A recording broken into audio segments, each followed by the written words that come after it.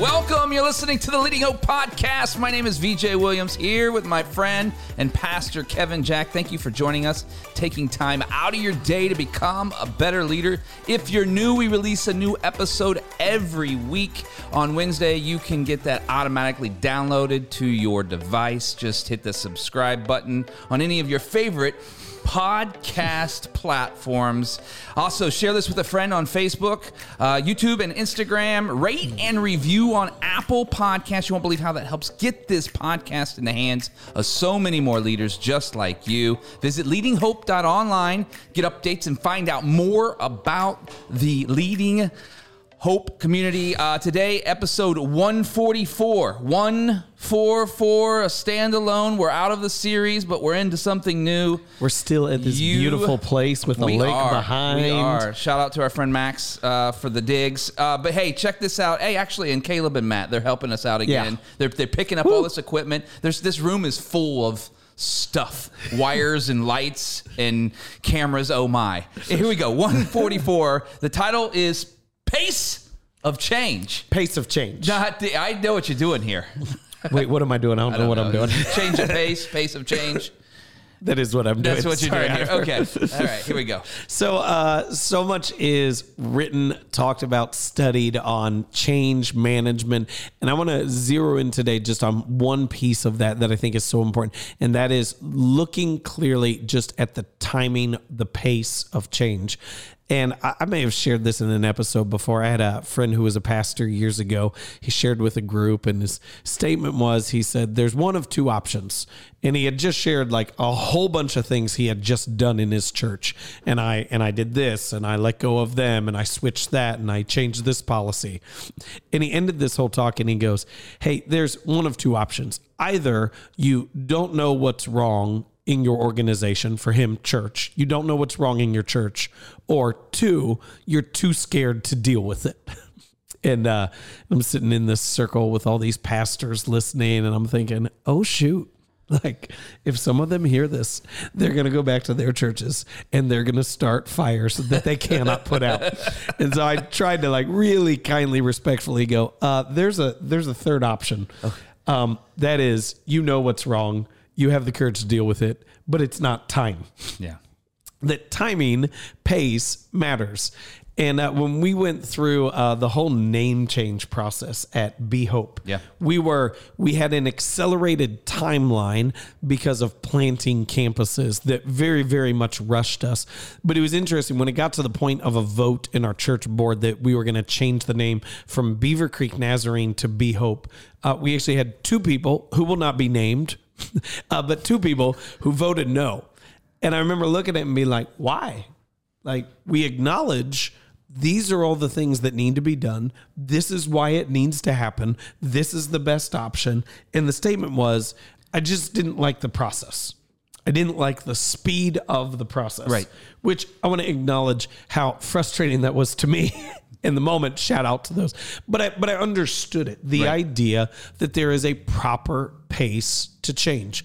And so today I want to give you 3 ideas on that sense of, hey, what is a proper pacing? Whatever change you're in, whether it's within your organization, whether you're brand new or you've been there for years, just 3 ideas to kind of keep front and center when it comes to pace of change. So the first idea is this: don't ask someone to let go of something until they can hold on to something else.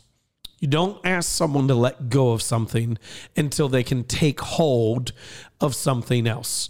And view it as like if you're on a train, they've got the rails that you can hang on to. You don't let go of the previous one unless if you have phenomenal balance. But if you're my children, what I tell them is don't let go of the previous one until you can take hold of the next one. On a stupid example, I had a friend in high school who was dating this girl, and he didn't like her anymore.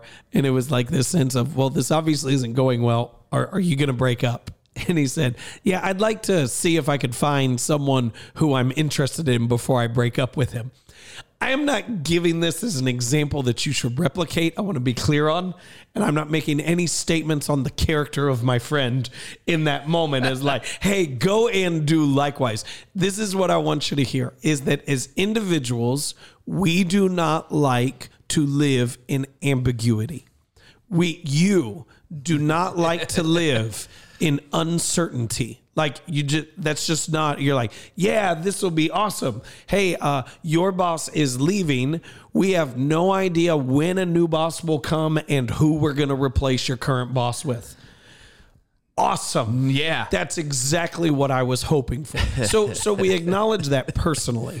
We don't like to not know what is happening, to not be clear on what's taking place. And yet oftentimes in leadership, we ask people to let go of something before we invite them, before they're holding on to the next thing. And I would say it is, when you're communicating change, you're not communicating what they're changing from so much as you're communicating what we're changing to. We are always emphasizing the direction of the thing we're taking hold of, not the thing that we're letting go of. And another pastor friend illustration is had very early on when I became a pastor, I had a guy who was kind of mentoring me in some things. I know, like people mentor you in the areas of their strengths, but you also become aware of the areas of their weakness at the same time. No one should mentor you in all things, because no one's strong in all things. That's just kind of this bonus content right now. So he's just mentoring me on some stuff. And their church was going through a process of change. And one of the first times we sat down together and had coffee, and I was like, well, how's it going at the church that you're at? And he goes, well, I just told everyone Sunday to say, like, hey, if you want to get off the bus, this is the time. Okay. Like, we're going somewhere. If you want to get off the bus, this is the time. And I met with him once a month for the next 5 months. And every time I met with him, I'd say, how's it going? He'd say, well, I just told the church again this Sunday, if you want to get off the bus, now's the time. Oh my gosh. I got to tell you, time 4, I'm going, is there anyone left on the bus? Yeah. And there was no vision on the other side. So acknowledge how you want to be led. Don't ask someone to let go of something until they're already holding on to the next thing. Now, this second idea will take that concept just a little bit deeper. And that is this: you need to be more focused on culture than systems. You need to be more focused on what we value, what we are emotionally tied to, than the way in which we do things, okay? So culture, values, systems is process and how we get things done. And I think what most people don't understand is that you can always be working in the process of change, even if you're not changing anything on the surface. Even if nothing functional about how we get things done changes, you can still be working on the process because you're shifting what we value. So, like, real simply, you go, well, how do we shift what we value? Well, what stories do you tell? Who are the heroes in your organization? Who do you continuously point to and say, this is what do you celebrate? What do you discourage? And so if I could give like a really easy example, I am like gung-ho, as emphatic as I could be on the importance of serving in the church.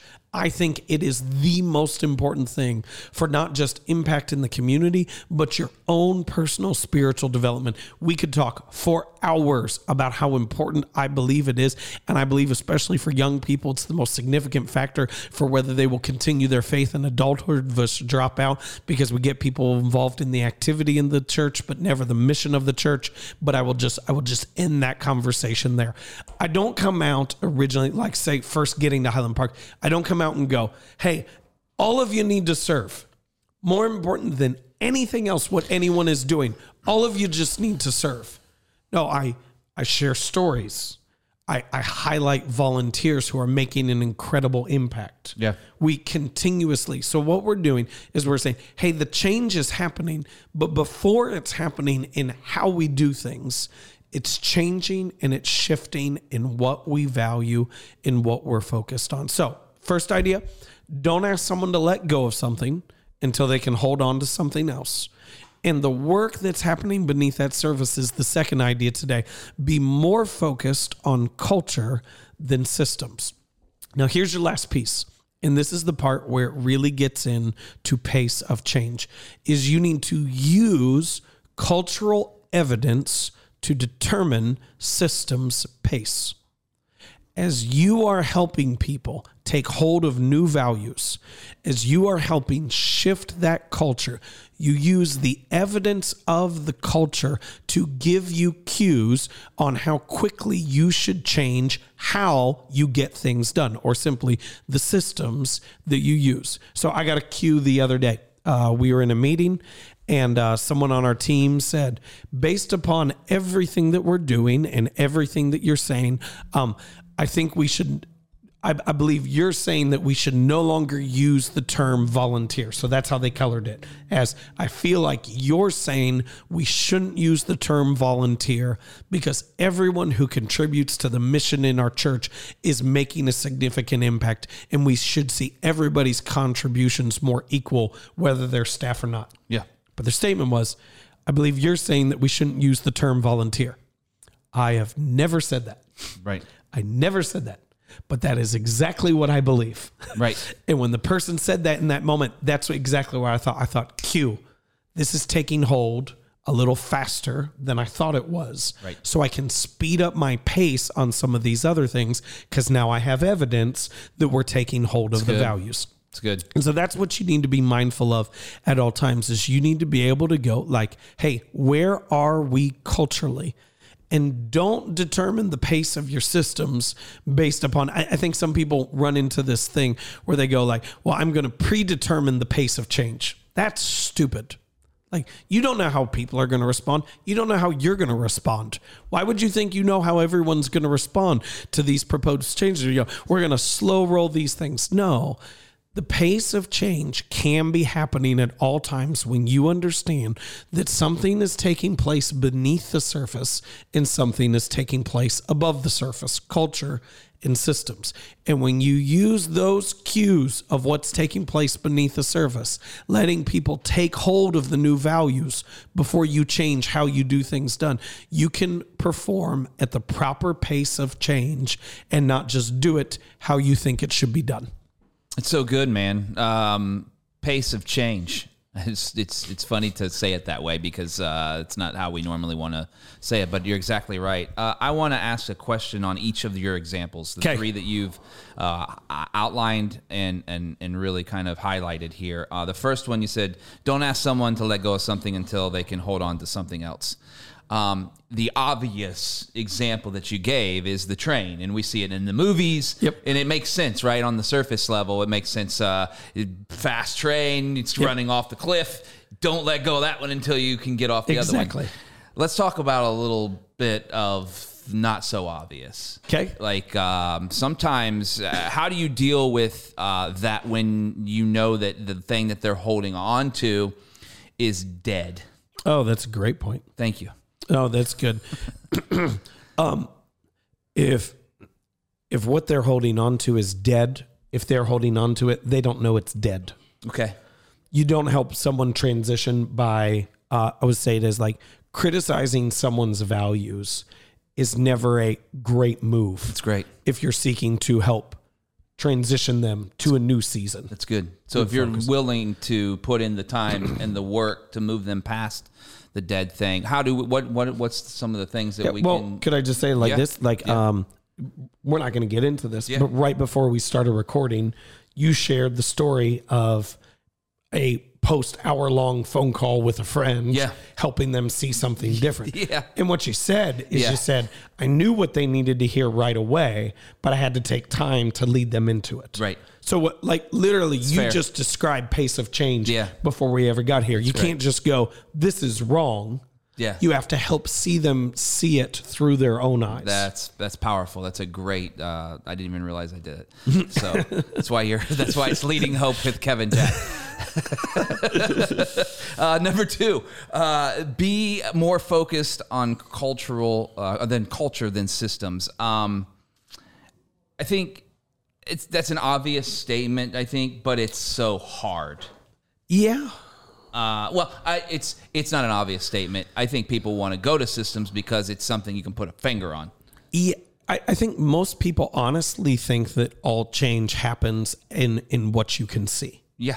Yeah. And they I know this is dumb, but sorry, it's not dumb. It's cheesy because it's overused. Like the iceberg is 90% beneath the surface. Yep. Like that's the reality. Yeah. It is the same thing with change. It is 90% beneath the surface, values, culture, work, and then it makes its way out on top. Yeah, that's good. What have you seen a serving culture reproduce?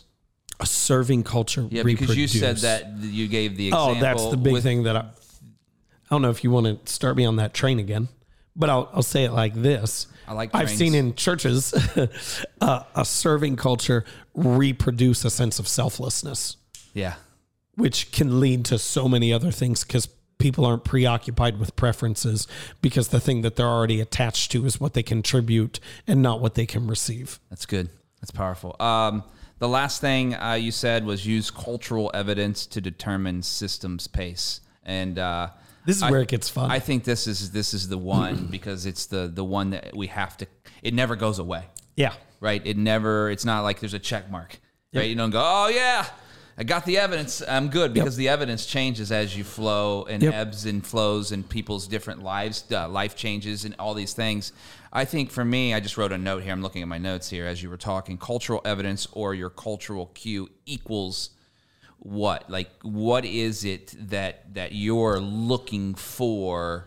Yeah. Obviously, the example that you gave was they used the word that we don't think you want us to say volunteer. You never said that, but that's exactly what you wanted. That's one cue. What are some other things that leaders can look at as they're moving across their landscape? So if I could maybe define that a little more clear, is to say the cue is any indication that they're taking hold of the new value and starting to let go of the old value. Yeah. So that cue was, oh, you're taking hold of this serving culture.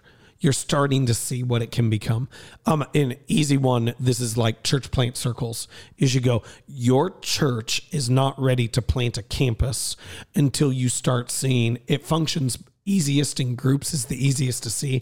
But the idea is until you see existing groups of friends reproduce with new leaders to reach new people. So what the problem that most churches want to make is they want to make this big change and go, we're going to start a campus to reach new people. But if your people aren't already leaving their existing relationships, aren't already saying, I love you, but there's people who need to be reached for the gospel. And so I'm going to go over here. I'm going to train this person up to still lead here. So there's not a vacuum. And I'm going to go over here and lead here. If that's not already happening, the church plan is doomed to fail. Yeah. Because the value is not there. That's good. I want to ask this question just from the other side of it, because I think a lot of people who listen would maybe ask this question, or at least want to attempt to ask this question in certain instances, is what are there's the cultural evidence. Is there false evidence that someone needs to look for that says, oh, I think I need to act on this because this is cultural, but it's not, it's false. It's not actually, it's masquerading as evidence, but it's not really evidence. Is there anything that we as leaders should be looking for in the cultures that we're leading to make sure that we're actually, the thing is the thing? I mean, I would just put it, the question is specific. I would just put it broader and just to say it as like you need to be aware of what values your people need to hold to step into the future that you want to step into. And then you need to be aware of what are the signals of those values. Yeah. Is that helpful? Oh, yeah. Yep. Cool. That's all we got time for today. Once you wrap this up, 144 pace of change. Yeah, I really want people to know today, to say no matter where you are, no matter how you're leading in change, that the process of change is happening at all times. The pace of change is something that varies based upon the people that you're leading and the values that they're currently holding on. So don't assume that delaying a decision is a wrong decision, because it might need to be delayed if the value is not already held. That's awesome. Thank you so much for joining us today. If you're new to the podcast or haven't yet subscribed, it would mean the world to us. If you did that now, also post about it, rate and review, or both. You won't believe how that helps get this podcast in the hands of so many more leaders just like you. Love hearing your stories of how the podcast is working in your life or business. If you have a story, visit leadinghope.online and send that to us. We would love to hear from you. And remember, Everyone has 20 minutes to learn to become a better leader. Make it count.